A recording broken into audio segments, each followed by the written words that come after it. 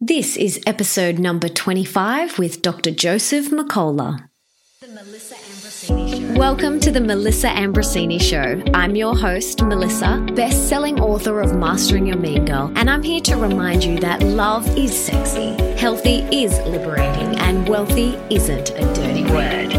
Each week, I'll be getting up close and personal with thought leaders from around the globe to uncover the habits, mindsets, tools, and rituals that they have used to become world-class so that you can create epic change in your own life and become the best version of yourself possible. Are you ready, beautiful? Dr. Mercola has been a physician for 25 years and seen over 25,000 patients. He founded Mercola.com 20 years ago, which has been the most visited natural health website for the last 13 years with over 30 million views every month. Holy guacamole. He has written 4 New York Times best-selling books, and his latest book, which is called Fat for Fuel, a revolutionary diet to combat cancer, boost brain power, and increase your energy, is out right now. I have personally visited his website many times seeking answers as an avid health and wellness lover. And as a fellow biohacker, I love his approach and how he breaks down scientific information in an easy to understand and digest way. He is one of the most well-known doctors on the planet, a very straight-shooting, meticulous researcher who genuinely wants to help people live healthy, disease-free lives, which is why I am so pumped to have him on the show today. In today's episode, we chat about his journey from where he was to where he is today, the dangers of EMF and how to limit your exposure, why now more than ever we are seeing more people dying from cancer, what is mitochondria and why it is important for peak health, the difference between metabolic mitochondrial therapy, also known as MMT, and a ketogenic diet, the best healthy fats to fuel your brain and body, intermittent fasting, what it is and why it's key for health, how eating too much protein can be detrimental to your health, why eating big meals at dinner time is probably not the best idea, why skipping dinner could even be a good thing for your health, how to boost your brain power and increase your energy, the importance of DHA and where to get it, how MMT differs for vegetarians and vegans. This was really interesting. I loved his take on this. The best foods to travel with, the tip on avocados that will save you bucket loads of money, the importance of vitamin D exposure, plus so much more. For everything that we mention in today's episode will be in the show notes, and you can find that at melissaambrosini.com/25. And without further ado, let's dive into today's epic episode with the one and only Dr. Mercola.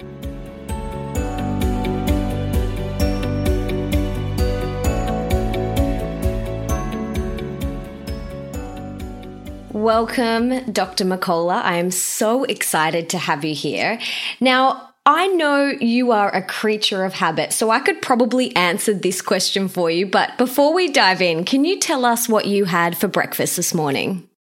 I had a keto-friendly smoothie, which I bet you'd be interested in what's in the smoothie. There's actually about 24 ingredients, but oh my gosh. I've tailored it over the last year or so it's got a lot of great stuff. But things like an avocado, raw cacao butter, caprylic acid, and a bunch of different herbs and seeds. So, I don't know the need all the details because it might confuse people, but it's healthy and it tastes good. Oh, and raw egg yolks too, which is another key ingredient. Now, you pretty much don't need an introduction as you are one of the most famous doctors on the planet. But can you take us back and tell us how you got to where you are today? It's really a simple formula. It's just you identify your passions and you just commit to that and really be excited. So it's not really a hardship at all. You just enjoy what you're doing. And two of my passions were technology and health. I went to medical school and finished in the early 80s, and my first computer programming class was in the 60s. So I just merged those two when the time was appropriate, and started a newsletter when the internet was early on. I started the website actually before Google started their site. So I've been around for 20 years and had a chance to connect with a lot of people. Now, so longevity is one. Being out there for a while is an issue, but you have to know what you're doing too, because there's been a lot of people have come and gone since then. Did you know growing up as a kid that you wanted to do something with technology and health, or was this something that came later in your teens? No, I really didn't. What did you want to do as a kid? Well, I've been passionate about health since even before I was a teenager, and I enjoyed technology, but never really pursued the computer science until I was pretty much in high school and college. So, and once in medical school, I'm sort of an obsessive compulsive and really just committed myself to learning the material there and didn't really venture out into anything else for fear of failure because I didn't want to. There's a lot of people know that there's a significant percentage of people who flunk out of medical school, somewhere between 10 and 20%, and I didn't want to be in that group. And it's a pretty incredibly tuned group, and these are some of the best of the brightest people out there. So it was very unusual to be towards the back of the class rather than at the front as I was in college. Now, I am so excited to celebrate your book that's just come out, which we're going to talk about. But I wanted to share something with you. In 2015, my best friend, Jess Ainscoe, who was also known as the Wellness Warrior, passed away from cancer. And with cancer being not far behind heart disease as the biggest causes of death, what is going on? Why are so many people passing on from cancer? Can you share a little bit of insight into that? In the U.S., it's 1,600 people die every day from cancer. And it's projected to be the number one cause of death by the year 2020. That's 50% of males were going to come down with cancer and 40% of women. And that's not skin cancers. That's pretty much serious cancers. So it's a big issue. There's a lot of contributing variables for it. I think one of them, of course, is the ignorance of what an optimal diet is and the reliance on processed foods, industrially processed foods primarily.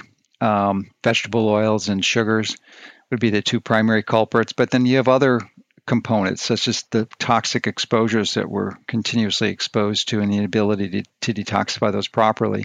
And one of them being the pervasive nature of microwave radiation in the form of our Wi-Fi routers and cell phones, which is accelerating the process. And then, of course, we've got herbicides that are being sprayed at 5 billion pounds a year, like glyphosate or Roundup, which doesn't help at all either. So there's a variety of factors that merge synergistically to result in what we're seeing now. And it's not only cancer, it's heart disease, it's neurodegenerative diseases like Alzheimer's, diabetes, obesity, about Australia, but in the US, we're approaching 70% of the people are overweight.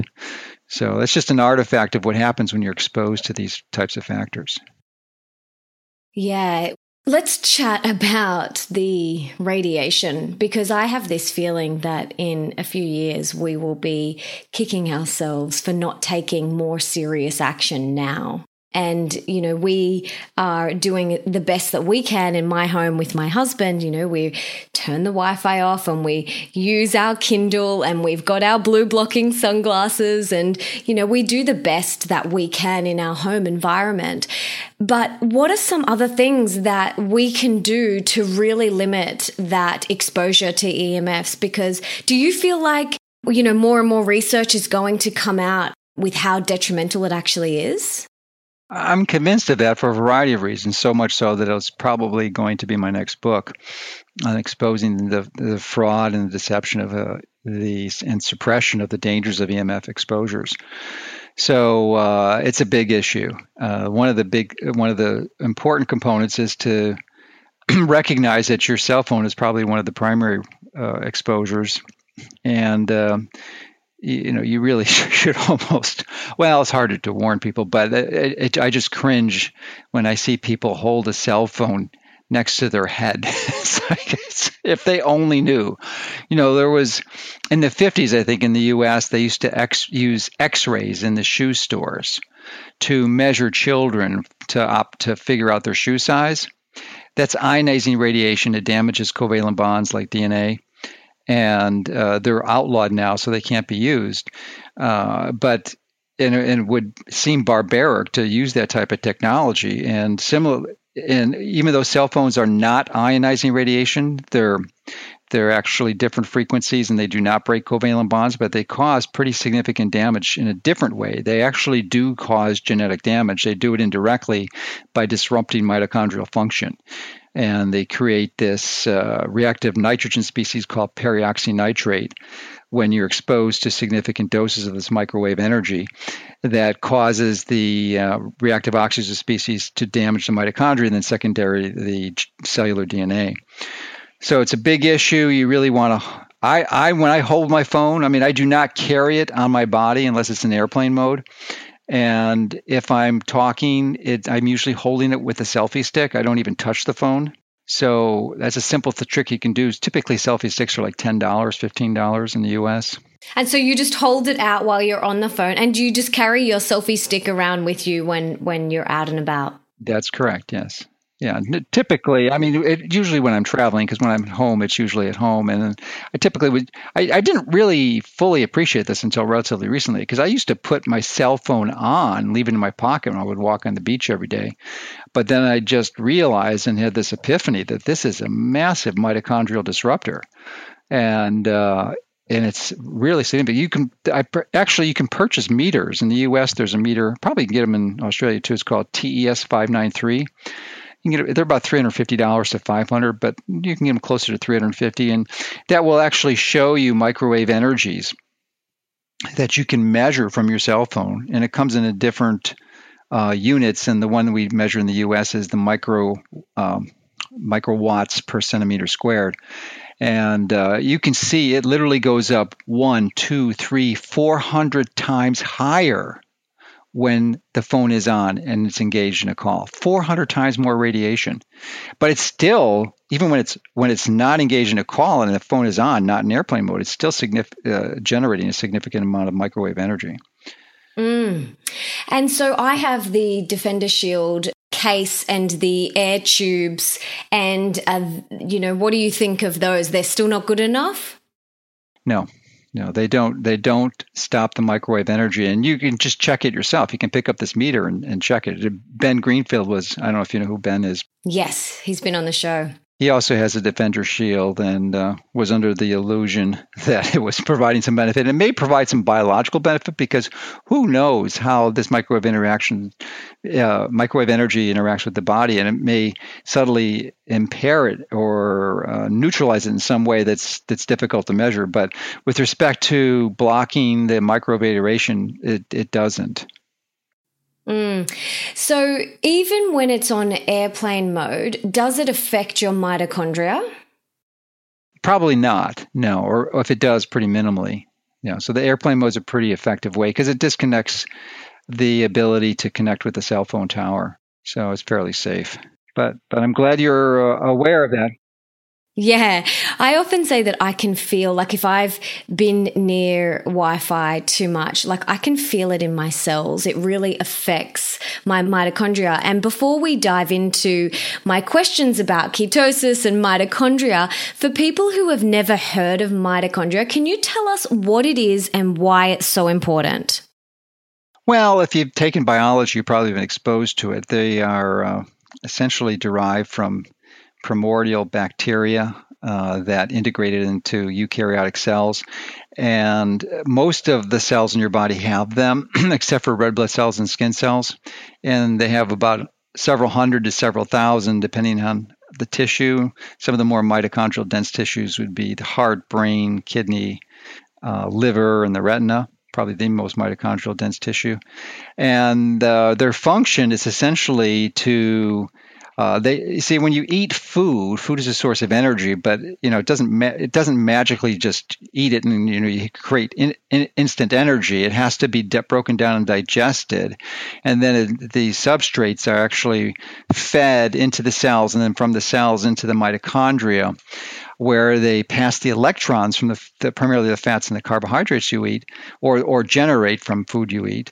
And they go through this electron transport chain and essentially pass them off to oxygen, where it generates water, and in the process they generate energy in the form of ATP, adenosine triphosphate. So they're called the cellular powerhouses, and it's like, in some ways it really is like an engine of sorts. It's burning. It's a structure that generates energy, and as a result of that, just like a car engine, at least a combustion car engine, certainly not an electric motor, there is pollution. There's an artifact of that. And depending on the fuel you're burning, whether it's carbs or fat, there's going to be more pollution in the form of what's called a reactive oxygen species, which is a molecule with an unpaired electron. Actually, it's a reactive oxygen species that causes a free radical, which is a molecule with an unpaired electron that then damages mitochondrial cell membranes, proteins, and DNA, and that's what wrecks all the havoc. So when you're eating carbs as your primary fuel, or burning carbs as your primary fuel, then you generate excessive, not just reactive oxygen species, but excessive, somewhere on the order of 30 to 40% more than is required, because you do need some. It's not that reactive oxygen species are dangerous, pernicious, and you should wipe them out by taking all the antioxidants you possibly can, because you need some. And indiscriminate antioxidant use can actually be counterproductive. So these are pretty important, isn't it? Yes, absolutely. So how does this metabolic mitochondria therapy that you talk about, how does it differ from a ketogenic diet? Well, it's a good question. The primary ketogenics would be Atkins and paleo. And certainly from Atkins, it differs from the quality of the food. So Atkins didn't really pay any attention to the quality at all, none. And so we only tell people to have the highest quality food sources, like organic or certainly non-industrialized processed fats, which is really one of the primary disease-causing foods that people are eating, these damaged fats. So when you're eating fats, it should be healthy from fats from real food, like avocados or butter or seeds or nuts, not processed industrialized oil, even oils like flaxseed oil, because they're extracted and they can be oxidized and damaged, and then when they get in your cell membranes, they can wreak havoc.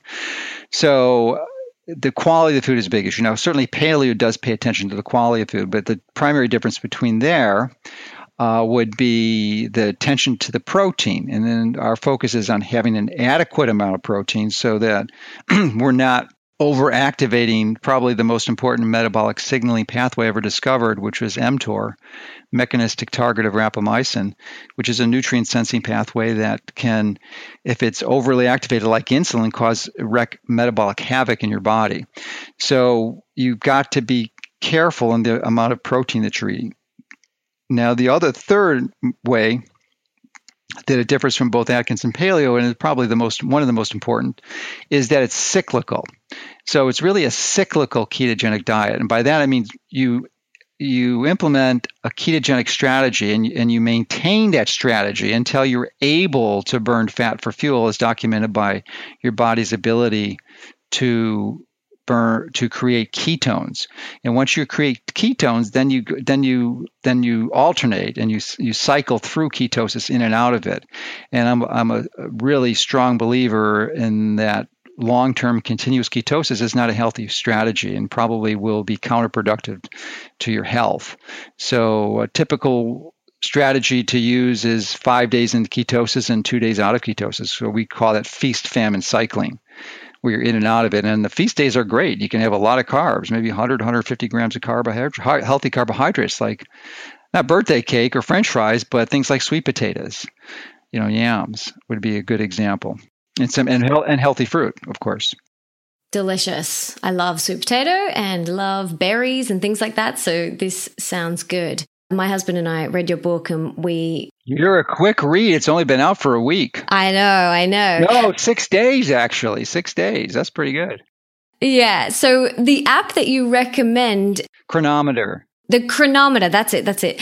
My husband and I we realized after using that we were eating way too much protein. Yeah. And this has been a huge wake-up call just to see how much. And, it was really affecting us. So what happens when we eat too much protein, especially when we eat too much at nighttime? Well, your observation is actually really quite common. Most people think that they know what they're eating and they're relatively clueless. You really have to do the due diligence, get out the kitchen digital electronic scale. If you don't have one, get one. They're like $10 and use chronometer. It takes a little bit of time, as you know, maybe a few hours, that's all. But it's like riding a bike. Once you do it, it's easy. It literally takes a minute or two to input the data. And there's no charge for it. It's free. And you don't do it the rest of your life. You do it for a few weeks, a few months, however long it takes until you get a handle on this and you know what foods that you need to take to get to make those windows. But when you have your primary question was what happens when you eat too much protein, is that you activate mTOR, which is an anabolic pathway that causes you to build muscles. And you do need mTOR activation, but it shouldn't be continuous. The primary problem is that it suppresses a really important metabolic process called autophagy, which is when the body essentially digests broken down molecules and cells that need to be removed. And when this process is impaired, this is one of the primary risk factors for cancer. So the simple thing is that you're going to radically increase your cancer risk, all types of cancer. And as we mentioned, the statistics, it's becoming even more and more pervasive. So that's probably the biggest issue. I am a massive fan of, Dave Asprey and Ben Greenfield. They've both been on my podcast. So I've been doing intermittent fasting for years, but my husband and I, where we were going wrong was having these big protein-rich dinners. And after reading your book and measuring it, we realized that this isn't ideal. It seems so obvious now. But, why is eating your biggest meal at dinner time not ideal for peak health? Great question. And it boils down to the way that your body uses food. Obviously, it's fuel. So when you consume the fuel, your body's going to create energy from it. And it does this through the mitochondria, producing the ATP. And if you're using the energy, it's a great system because you eat the fuel, you're making the energy, you're using it, everything's hunky-dory. But when you go to sleep, your use of energy drops dramatically. So essentially, you've eaten this fuel, your body's making mitochondria, or your body's making the ATP, and it has no place to use it. It backs up this in the electron transport chain, and it increases the reactive oxygen species. So you increase the free radicals and mitochondrial damage. So the key thing is not so much eating a big dinner. You could have a big dinner if your dinner was at 3 or 4 o'clock and you had a big workout afterwards. But you really want to minimize. I think ideally no food at least 3 hours before you go to bed. And like today, my last meal was at 3 o'clock, and I'll probably be asleep between 9 and 9:30. So that's 6 hours. And you have nothing in between that time there. No. And here's the beautiful thing. And as you can, I'm sure, testify to, and many of your previous guests have, is that when you're engaged in this and you're burning fat as your primary fuel, this is not a hardship. This does not require willpower or discipline. It is the easiest thing to do. There is no hunger. There are no cravings. It's just like falling off a log. It's just a simple strategy, and it requires essentially no effort. You are not hungry. It's simple to do. Now, having said that, I live alone. I am single, and I don't have a family to come home to. So there is a social issue of engaging in relationships with your family. So I'm not suggesting that you avoid that, but you don't have to eat a big meal. It could be a light meal, or you could have some water or drink some sparkling water, and spend the time together. You just don't have to eat a lot of food shortly before you go into bed if you want to avoid this metabolic damage. Yeah, this makes so much sense. And I am a little bit of a nana when it comes to bedtime. I'm sometimes in bed by 8 o'clock. And yeah. What time are you getting up, Melissa? Well, anywhere between, I let my body just organically wake up. So I get into bed about 8 o'clock, but then I read and I connect with my husband and we talk. So you're not asleep at 8. You're in bed at 8. No. I probably fall asleep around 9 o'clock and then I'm up. Sometimes I just get up around 4:30, sometimes 5, sometimes 5:30. I just let my body do its thing. Perfect. I have a sun lamp, which wakes me up if I'm, sleeping, because I have a stepson that I have to get to school every second week. But we would eat dinner still relatively early compared to some people at 6 o'clock. But then we're getting into bed at 8 o'clock and it's still sitting there. And I would feel full. I'd be digesting. I'd feel just heavy. And it makes so much sense to, eat earlier. Well, you're healthy. And when you're healthy like you are, your body gives you feedback and you can figure it out. A lot of people are just unaware of it. The body's giving the signals, but they're just clueless. They can't interpret what their body's speaking to them. But you obviously have been doing a good job at that. I've been looking into this stuff for many, many years, and I just love learning more about it and doing what feels right for my body. And that's, what I've done with everything. And I'm sure you do too. You really tune in and feel, is this working for me? How does this feel? And you act accordingly. Yeah, because when I started this process, I did not understand cyclical ketosis. And I went into a long-term ketosis strategy, and I actually started getting unhealthy. I started losing muscle mass and looking terrible, like I was in a starvation camp. And then I realized something's wrong here, so I had to rethink it. And then I realized that it has to be cyclical. You've got to activate your glycogen stores, and you have to activate mTOR because you need to have muscle mass. Sarcopenia, or the loss of muscle as you age, is a real issue, and you do not want to have muscle loss as you age. You want plenty of muscle so that you can engage in all your activities with all the mobility and all the function that you were when you were much younger. And it's really important for hormones for women, isn't it? Mm-hmm. Yeah, absolutely. Especially premenopausal women, no question. Because I've seen a lot of females that go into long-term ketosis and end up losing their period. Well, absolutely. It's exactly what you'd predict. So that's why it's really important to be cyclical. And fortunately, there's a lot of people who start to get this, even some of the paleo. Certainly Dave Asprey understands it, and Ben Greenfield do. So what does MMT do for brain power and energy? Well, it's amazing how many people are fatigued, but it's not a surprise when you realize that the primary source of energy in your body is the mitochondria. So if we're doing all these things that destroy or impair mitochondrial function, it's no surprise at all. But when you are optimized for burning fat for fuel, and you're doing a lot of the other mitochondrial biohacks, which are incorporated in MMT, like cold thermogenesis, intermittent fasting, peak exercises. These are things that will improve your mitochondrial health also. So when it's that way, you will notice mental clarity, that thinking as you were some of the best periods of your life, and your memory is back, and you have great sleep. And the big thing is that we have a tsunami of Alzheimer's disease approaching us in the U.S., and I'm sure it's no different for where you're at. So this is a pretty solid piece of insurance to protect you against this epidemic where you're going to lose your mind. Who wants to lose their mind? I'm always impressed. I interview a lot of people and a lot of professionals, and if someone's over 80 and they could speak to me clearly and articulately, I'm impressed, because the average person over 70 nowadays has some form of dementia that's noticeable, at least in my experience. And if we just take this holistic approach that you talk about in your book and you refer to all the time, we can really make such a difference. And it comes back to taking responsibility for our own health and, doing these things. It's not just about what you eat. Like you said, it's, the intermittent fasting and the exercise and everything. It's cell phones, Wi-Fi, exactly. all those. That's the hidden one that hardly anyone gets. Fortunately, you're on top of it, and you're spreading the message. But it's just a lot of people still don't understand it. Certainly, the average person doesn't. They just are clueless. And the physicians, they're clueless on steroids.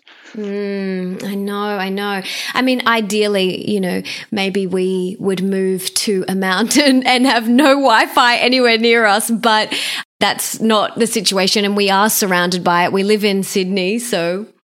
There's no reason to do that. There's no reason to abandon technology and all the benefits it's provided us. You just have to be smart about it. I mean, you can do things like I do. I sleep in a Faraday cage at night to really minimizes my exposure to the cell phone towers. And you can paint the rooms that you're in with this electromagnetic shielding. So, it's simple. It's simple to block this stuff out and still maintain the benefits of technology, which are extraordinary. I mean, I am not a technophobe in any way, shape, or form. Yeah, it's an amazing, amazing tool. What did you say you sleep in? You sleep in? I sleep in a Faraday cage that consists of a... I've never heard of this. You do? You haven't? I cannot believe that. No. I cannot believe I want one. What is it? Tell me. Well, it looks like a shears that you'd have on drapes. It's that type of fabric, except the material is made of typically cotton, sometimes polyester, and silver and copper threads. When they all overlap, and you may need one on the bottom too if your bed isn't on the ground floor, then they create this shield that blocks microwave radiations, typically from several hundred megahertz to a few gigahertz.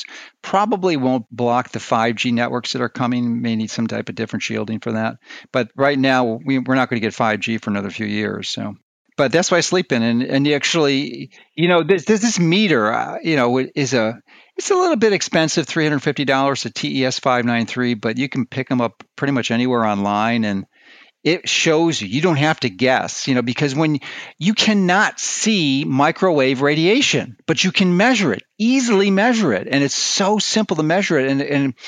And once you see that, then you get motivated to make these changes, because you can see how it is. And it can find hidden sources of exposure that you had no clue or were not aware of. I found one, I was exposed before I fully appreciated the dangers of the Wi-Fi and stuff. I'd forgotten that like 5 years ago, I put one on my TV, a router, and that it booted up every time I turned on my TV, which was at night. And I was exposing myself every night, and I put my meter on this, and I couldn't believe that the ratings were so high. And then I realized what I had done and forgot about 5 years ago. So I immediately took that thing down. Oh my goodness, I'm totally going to look into one of those sleep things. I'm going to convince my husband. The canopy, yes. There's a number of different. The two primary makers of the fabric, I think they're in Sweden or Switzerland. You can look up on my line on EMF canopy. They're easy to find. They're not inexpensive. They're probably over $1,000. But I think they're a good investment, and we're actually in the process of probably making the material ourselves in our website, and going to make them out of non-GMO cotton, because that's really important for us. Is we just don't like to promote any of the GMO products, and most of cotton is GMO. So and hopefully we can get the price down a little bit too. But that's one of our goals for the next year or so. Oh, awesome. And another thing that I do is I'm currently at my stand-up desk, and as am I. Yeah. And I've got no Wi-Fi. I'm plugged straight into the Ethernet, which is another thing that everyone can do that can minimize their exposure. Absolutely. So how does MMT, this approach, differ for vegetarians and vegans? Doesn't differ at all. Really, it's the same basic strategies. Obviously, the non-food ones are identical, but even with the food, it is so easy to do as a vegetarian or even a vegan. I mean, it's not hard in the least. I mean, I choose to eat some animal foods because I think they're healthy. That's my view. No, I could be wrong, but that's my viewpoint. Especially fish, clean fish. You don't want any larger fish, seafood that's contaminated with mercury, dioxins, PCBs, PBDEs, because that's not good. But that's probably the best source of DHA, which is a 22-chain carbon fat that is largely responsible for many of the important functions in your body. In fact, it's so metabolically important that when you eat DHA, it really is one of the only fats that you can eat that your body doesn't burn as fuel. It stores it in your cell membranes. So it's really important to convert energy from the sun into DC electric current. It's really important for brain function and preventing many brain disorders, depression, dementia. So it's vital to get, and I think seafood is the best way to get it, which is a challenge. That's really the primary challenge I have with vegans, is that they tend not to get this from seafood. I mean, they can get marine sources like algae, but that's like isolated DHA, which is, I don't believe, as good as getting it in the complete fat package, because it's more or less a processed food. And one of the basic principles is to eat non-processed food, eat real food. So, but the key thing is it's so darn simple. I literally could be on a vegan diet and do MMT. It's not a problem at all. I mean, I almost have to force myself to eat meat once or twice a week, but I have fish pretty much regularly, which would be a vegetarian, but. And then the egg yolks too, I guess, would not be vegetarian, or maybe depending on what type of vegetarian you are, I guess. But so it's simple to do. I mean, there's plenty of high-fat vegetable sources: raw cacao, butter, avocados, coconut oil, nuts, seeds, you name it. It's easy to meet your protein and fat needs just with raw vegetable protein and fats. And what are your favorite types of seafood and fish?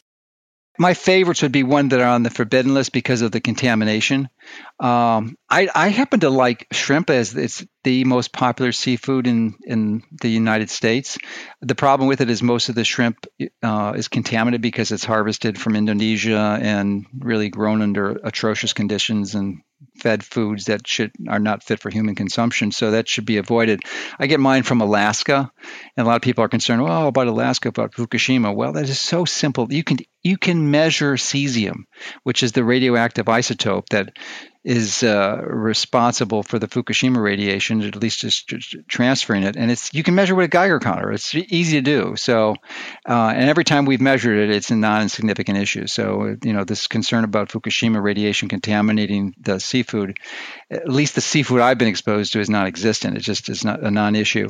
So that is one. I have sardines, which is another great food to travel with, because, I do a lot of traveling. I speak at a lot of events, and invariably, it's the very, very rare occasion where there's going to be healthy food where I'm going to. So I just assume the food is crap and it's not designed to be eaten by humans.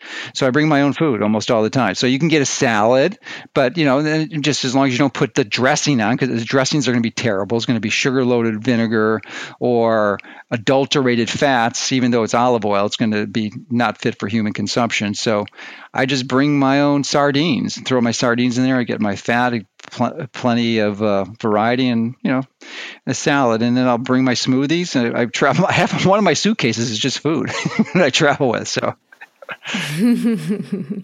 that is exactly like us. We just went to my in-laws' house, and I was unpacking my suitcase, and it was there was a few items of clothing. The rest was food. That's food, right? Yeah, exactly. You got it. You figured it out. That's really the only way. I mean, you just assume that there's not going to be good food here. Occasionally, that's not the case, but that's the rare exception. And you don't want to be caught out, be prepared. Oh, absolutely. I was a Boy Scout, and I think they have Boy Scouts in Australia. They do. Yeah, they call them Queen Scout, I think is the equivalent of the Eagle Scout there.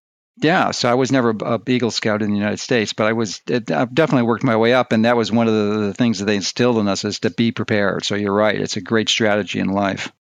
Do you know what I love? I heard in one interview that you did a little while ago that you travel with avocados. Can you tell us how you travel with your avocados? Sure. Well, I bet listeners would like to know, since that's one of the most important fats I think you can get. And I have at least one a day, and sometimes it's up to 3 a day. And I don't know what they are in Australia, but they're kind of pricey here. They've been running about $2 a piece.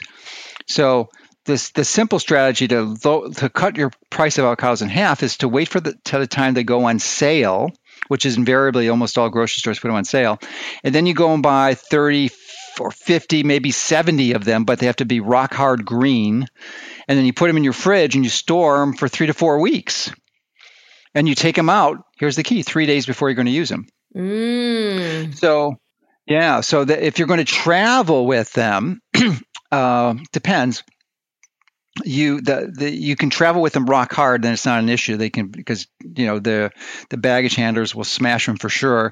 But if they're ripe or semi-ripe, then I use a cylindrical mailing cardboard tube that I insert them in there, and I tend to use that. But the problem is in the United States is that TSA does not like me, so they tend to go in that tube and take out my avocados and throw them in my luggage, and everything gets smashed. So my new strategy is to travel with them hard. I let them ripen when I get there, maybe, and then put it into like I use a NutriBullet, so that can hold like 2 or 3 avocados in it. And I just put the container in and they can't smash those. So those are the ones I use when I get there. And what do you think about organic versus non-organic? Because in Australia at the moment, avocados, non-organic avocados are around $3. Organic avocados you would be really surprised, they're close to sometimes $9 for one. Oh, well, I can save your listeners a lot more money. Organic avocados are unnecessary, and I'm a big believer in organic, believe me. And I've actually had my urine tested for glyphosate, and it was undetectable, essentially zero in my body, because I'm really diligent about my selection of foods. But it's not necessary to have organic avocados. We've tested them. We've done the tests. We've done the lab studies, tested organic versus non-organic, and there's not detectable pesticides in non-organic. So save your money, spend it on other things, spend it on an EMF canopy, spend it on other foods, but don't waste it on organic avocados. It's unnecessary. Or better yet, grow them yourself. Yep. You've just saved a lot of people a lot of money. So thank you so much. So I'm curious to know, you are probably one of those people like Ben and Dave who's constantly working on themselves and wanting to improve different things. But is there one thing that you're currently working on that you'd like to improve within yourself? Now, this doesn't have to be health related. This could be emotional. This could be something totally different. I'd love to hear. Well, as you tend to age, and I'm going to be 63 shortly, there's a typical observation that your amount of deep sleep decreases, and it had for some time with me. So I've got an interesting tool that I use. I actually learned from Ben, the Oura Ring, O-U-R-A, that I wear that's pretty non-invasive, relatively very low EMFs. And it's a great sensor and gives you... My husband has one. He wears it every night. Yeah, I wear it all the time, except when I'm charging it. But so I'm working on that. I don't know, how old is your husband? He is 39 this year. Okay. And what's his deep sleep? Oh, I'll have to ask him. I don't know, but he's got the Delta sleeper, and he's got all the hacks that Ben has, the eye mask, and he does the lavender, and he does all these things to hack his sleep. But I tried the Delta sleeper. I wasn't impressed with it, so I returned it. But I do like PEMF. PEMF is one thing that's good on. And I'm in the process also of doing a very comprehensive detox, even a little more comprehensive than Ben did earlier this year, using things like far infrared sauna combined with the Joovv light, Joovv, that Ben introduced me to. So that's a pretty neat device. It's like 5 foot by 3 foot. So I do that combination. Then I am doing like an ionic foot cleanse and a whole variety of other nutrients like modified citrus pectin, orthosilicic acid, alpha lipoic acid, and a few other things just to really go in there and do a clean. So I think the sauna is a big intervention, but that and the deep sleep, because my deep sleep is like only 2%, 3%. It should be closer to 5 or 6 or 7. So I'm doing some interventions to try to biohack that. I fortunately, and I don't want to jinx myself, touch wood, I am the person that gets into bed and within 10 seconds I am asleep. My husband's like, I've got a window. As soon as I close my eyes, he's like, if I want to talk to her, if I want to make love, I've got a 10-second window because she's going to be out. So I don't use... Well, that might be dangerous. Oh, really? Yes. Do you want to know why? Yes, please. And your husband should know this because it's on the Aura app. It explains this because it measures the sleep latency of the amount of time it takes from when you go to bed to the time you're asleep. And if that time is less than 15 minutes, and it sounds like it is significantly less than that for you, then that means you're undersleeping. So you may need some more sleep. So I would pay attention to that and play with it. Mm-hmm. I will. And you may even want to wear his ring if he's willing to share that with you, because put on your thumb or something. I'm sure his is bigger than your finger, but it might fit on your thumb. Okay, I'll see if he's willing to share. Who knows? And we also have the sauna in our house as well, so he does that daily. Yeah, but it's probably far, but you do need the near too. The near is really important. Typically, the near is only done through the heat lamps, which is clearly a near infrared sauna. The problem with it is that most of the beneficial rays that are the red and the near infrared at about 660 and 830, there's only about 10% of those radiation from a heat lamp that come out of those frequencies, probably even less. So, and it's really hard to get close enough to get those frequencies. So we think the LEDs are more efficient for doing that. So the LEDs at 660 and which is red, and then the 830, which is near infrared, are really a beautiful complement to a far infrared sauna. We've got the Sauna Space one, so I think that is. Oh, does it have a heat lamp in it? Yeah. Like 4 heat lamps? Yes. Yep. Okay, so then you would not need those, but. And that's useful. Wendy Myers, who I've interviewed with her before, she has the same thing or similar one, the near infrared, and that is probably a better sauna than the far infrared. But I think even better yet would be to go to just a full low EMF far infrared with the red and near infrared LEDs to complement it. No, that's my guess. We haven't done the studies yet, but it seems metabolically and biologically through photobiomodulation and discussion with a lot of the experts who have been doing this for decades that this might be a better strategy. And the near infrared helps boost the mitochondria, doesn't it? Oh, absolutely. Yeah, it does it through providing energy. See, it's a chromatophobe. There's 5 proteins in the electron transport chain, and one of them, I think, is protein 2, cytochrome C oxidase, and it resonates with those frequencies, the 660 and the 830. So it absorbs that energy and makes them basically a lean, mean, efficient ATP generating machine. So it just loves it. And that's what you get when you go out in the sun, too. Although with these LEDs, you can get actually higher energy densities than you can from the sun. So especially if you have an injured tissue, or a problem, or like you're trying to treat or reverse macular degeneration or Alzheimer's, you can get these higher energy densities with these frequencies and really do some incredible restoration. And I know that you are a massive fan of vitamin D, but so many people, especially here in Australia, are petrified of the sun and petrified of getting out into it. And in Australia, we have this saying called slip, slop, slap. I don't know if you've heard of it, but it's... Well, I've heard it. Yeah, but it's really, really sad. So what are your thoughts on that? So I am a fan of vitamin D. I'm more of a fan of sunlight to get vitamin D. I have not swallowed vitamin D for 10 years, and my vitamin D levels are in a very healthy range, 70 nanograms per milliliter or higher. Because I think that's the way we're designed to get it. Now, if you can't, now most people, I guess, certainly in Sydney and the large parts of Australia, you can get it from the sun. So it's not an issue. The reason you have skin cancer is not because you've overdosed on the sun, although that can be a contributing factor. It rarely is the main one if you've sensible and prudent sun exposure.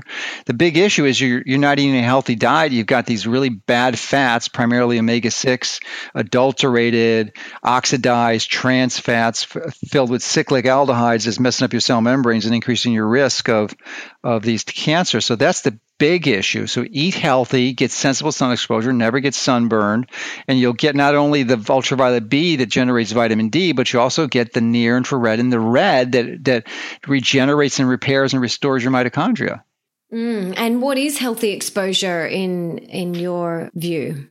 Well, it totally depends. It can't I mean, you have to get a meter out there and measure it, but generally, if you're Caucasian, you never want to get more. As soon as your skin is a light pink, that's enough. You don't need any more. But a lot of people have darker skin. My ancestry is Italian, so I got pretty dark skin, and got a deep tan because I live in Florida. So it takes, I'm typically out for 90 minutes a day in the sun. But I alter my exposure as I go into the summer. I try to get out early, maybe even as early as 7 o'clock in the morning. But because we're a screwy country and we have daylight savings times, that's like closer to 6 because we move the clock backwards. So yeah, you just have to be diligent about it and make sure that you're not getting excess, because excess of anything, even good, is not going to be biologically healthy.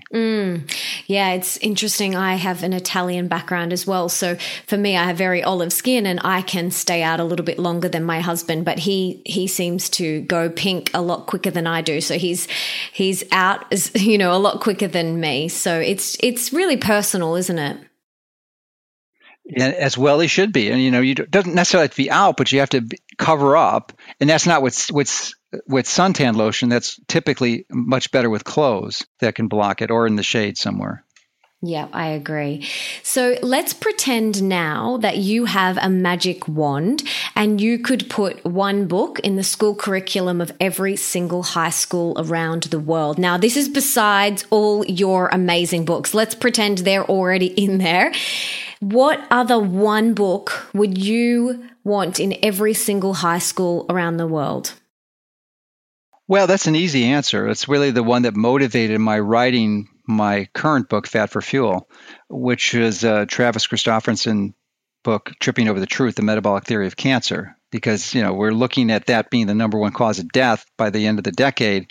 So people need to know that the genetic theory of cancer is fatally flawed. It's dated. It's not true.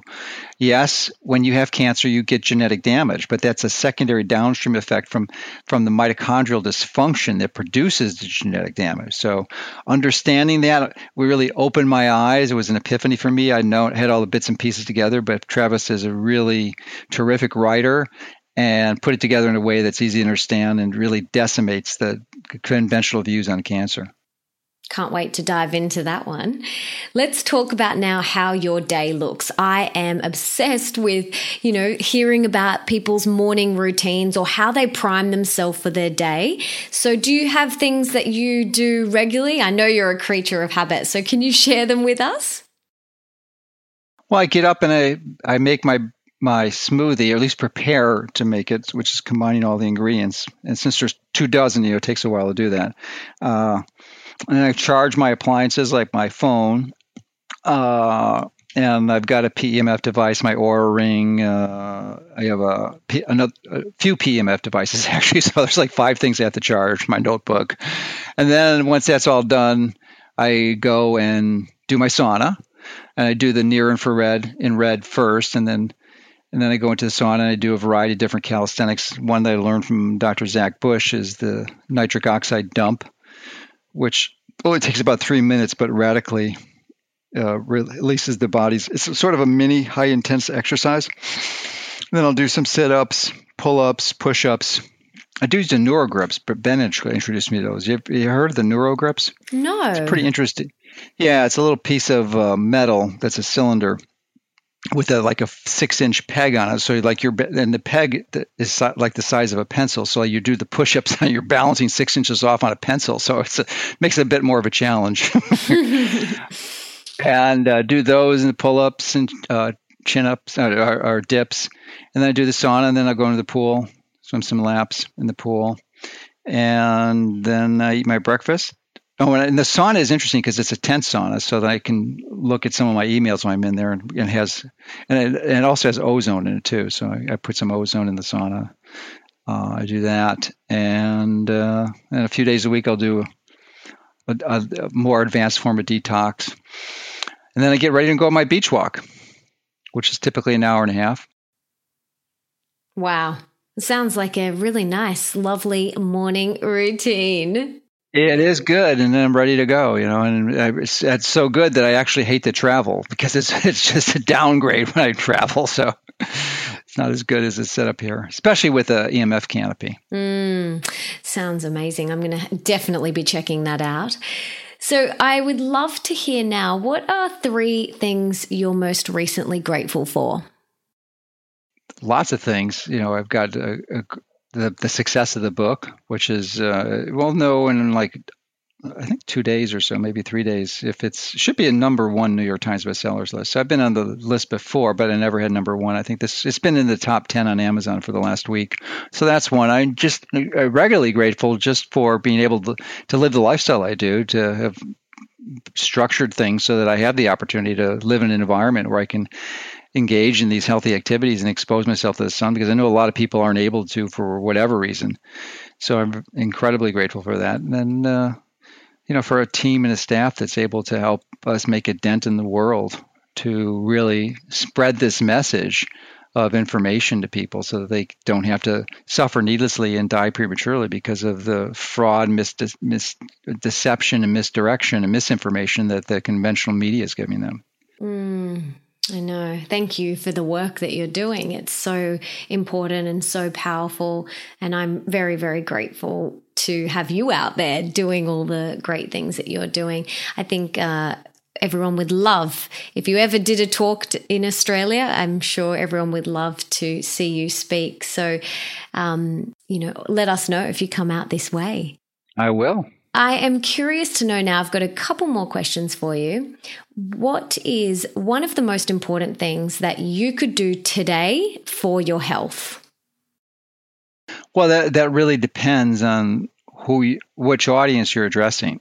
So it would be for your listeners or for the average person, because the average person, the most important thing is just to drink clean water that's free of fluoride, because fluoride is also part of the MMT program, because when people don't know that it's a dielectric blocker and it blocks the ability of the sun to work properly in your body. So you do not want to drink fluoride. It's really hard to get out of your body. Once it's in, it displaces iodine in your thyroid. It's something that should not be put in your body. It's not necessary to decrease tooth decay, or in fact, it actually worsens your bone density. So not a good thing. So that would be the number 1 for most people. For your listeners, it might be to get serious about burning fat for fuel. And they can do that by picking up your book, which I will link to in the show notes. So it's... Yeah, they can do that. And you got to be diligent. It's recognize, and maybe they are. You've got a lot of advanced listeners and they're doing it already. But it's still good to get the book, because there's a lot of fine tuning that's in there that some of them we discuss here, but there's a lot more in the book that goes into details, especially like even someone like yourself who's pretty astute, didn't realize that if you didn't measure it, you're not going to know. You just won't know. And you're confused and deluded into thinking you're doing the right thing when you actually aren't. So it's not like follow this magic plan. We give you the principles to follow, and you measure your body, because everyone's different. Everyone's unique. Everyone has their own program. So some people might take a few days to burn fat for fuel. Some people might take a few months or longer. So it really depends on the individual, and then how you cycle in and out would be another key component, because you don't do this continuously. Even prior to getting to the point of burning fat for fuel, a lot of people benefit, especially if they're away from doing actually regular water fasts for a few days or even longer, even a few weeks, especially if it's supervised. But that can really jumpstart the whole process of getting their metabolism back to the point where they're able to burn fat as their primary fuel. Yeah, that's awesome. What is one thing that people could do for their wealth? Now, this is to do with, what they do in the world. Do whatever it takes to identify your passion. And really authentically, not academically or intellectually, but sincerely at a soul level, understand what you're put to be on this planet for. And once you identify that, and I don't care how long it takes, whether it's months or years, you got to get the real deal. Then once you identify it, then structure your life so that you can work towards implementing that in your life. And then, life's just a joy. It's a pleasure. It's just really easy to live in abundance and make a real big impact on the world. I'm curious to know, have you always thought like this, or was there was there a teacher that really inspired you growing up to have this more abundant, passion-driven mindset? No, I didn't really. I went through some personal challenges in the mid 90s and started exploring the personal development literature and read a lot. I mean, I read lots. That's another key is to read, is to read a lot of books. I don't read as much as Ben. I read about 150 books a year. He reads about 250 books a year. I don't know anyone that reads more than Ben. But that is a key thing. So there's incredible knowledge there. People don't understand that for most books, how much wisdom and investment there is in there. It's like one of the best values you could ever get is buying a book. Oh my gosh, it's typically thousands of hours of time that went into so to have a few hundred pages of someone that's taken that. It's just an incredible value. So I read a lot, and that's by reading a lot of the personal development literature in the 90s and early 2000s, and at that time listening to a lot of tapes because those were audio tapes back then. The cassettes this is way pre-digital age. So, but that really there was a lot of good speakers back then and still are today that really were inspiring, that really helped me understand that and just implement it at a deep level. Yeah, my husband reads, one or two books a week. He's amazing like that. Very inspiring. All of you guys are. That's very inspiring. I'm going to get my reading on as well. So I'd love to hear now, what is one of the most important things that you think people could do for love? Well, I think that's hit the nail on the head. I'm actually reading a really good book now. I just about finished David Hawkins, who passed away about 5 years ago, but I've loved him and actually learned. I just forgot about his stuff, and then Ben was going over this. I think his last book was Letting Go, The Art of Surrender, which is really good and kind of goes into this and really reaffirmed. Actually, I by reading it, I understood some of the mechanisms of how EFT, which is emotional freedom technique, that I've helped popularize to the world in the early 2000s, an incredible tool for helping achieve this purpose because so many of us are screwed up. And the primary issue is that we don't love ourselves. And Hawkins actually goes into that quite in depth in the book. So it's just making the transition, do whatever it takes to love and accept yourself for wherever you are. And, understanding that we've to just feel those feelings and experience them and let it go so that you can transition through them. It's a powerful tool. And it's an excellent book. I mean, EFT is a great therapy too, if especially if you have some deep-seated trauma. But yeah, I mean, David's book called Letting Go is just really another excellent one.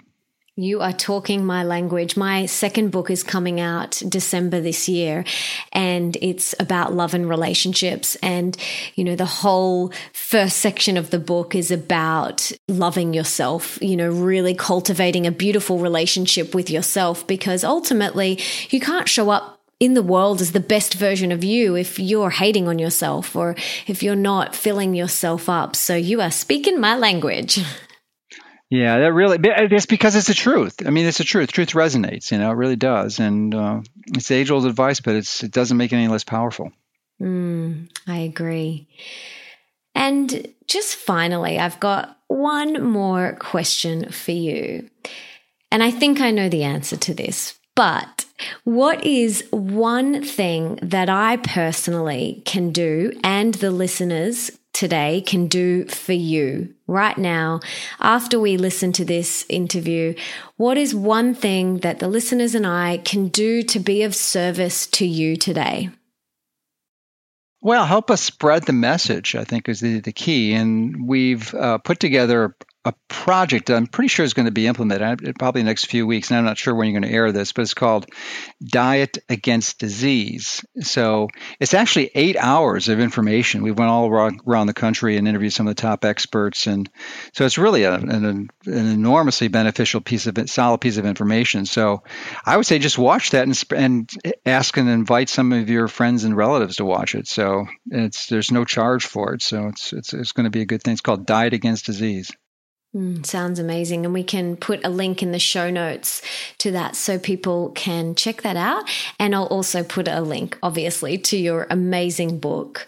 And just before we go, I want to say thank you so much for the work that you do, for being so prolific in your research, in your sharing, for your heart. Everything that you do, you can tell comes from your heart space, which is really important. And I can feel that. And it's been so beautiful to chat to you. This has been something that I've been very, very excited about. My husband has, not stopped hearing about me talking about interviewing you. Well, I'm glad I could connect, and it's really delightful to talk with someone who's actually embraced these concepts, because the average person hasn't. And it's just like, that's one of the other things that David talks about in his book, is that you can't beat people over the head with it, especially on diet and nutrition advice. You have to lead by example. So I can't talk with this stuff with most people. Like, I sit next on a plane or something, they want to throw their shoe at me or something. So it's really fun to engage in conversation with people who understand it, who are embracing it, or are eager to learn even more about it. So it's beneficial from my perspective too. Oh, well, thank you so much. And I wish you all the success with this book. I'm very excited. I want everyone to go out there and check it out. And thank you again. I'm just so honored. Thank you. All right, Melissa. Thanks for all the work that you do too. Appreciate it. So much good information. Holy moly. I know if he came over to dinner at my house, we would fully geek out on all of this biohacking stuff. I love chatting to people who are like-minded and who get it. It's just so much fun. And I'm very excited for you guys to get his book and check out his work. Let me know what you think. And I'm personally pumped to look at ways I can hack my EMF exposure even more to limit, the amount that I am exposed to. So if you have any other tips or tricks, please let me know. And if you loved today's episode, please subscribe and leave me a 5-star review in iTunes, because that means we can inspire even more people together and get on even more epic human beings. And don't forget to tell me on Twitter who you would like me to interview, and make sure you tag me at Mel_Ambrosini and the person you want me to interview using the hashtag The Melissa Ambrosini Show. And for everything that we mentioned in the podcast today, you can check out in the show notes at melissaambrosini.com/25. And you can check out all my other podcast episodes there too. So thank you so much for being here, for wanting to be the best and healthiest version of yourself, and for showing up today for you. You rock. Now, if there's someone in your life that you can think of would really benefit from this episode with Dr. Mercola, please share it with them right now. Email it to them, text it to them, do whatever you've got to do to get them to listen to this episode. And until next time, you beautiful human being, don't forget that love is sexy, healthy is liberating, and wealthy isn't a dirty word.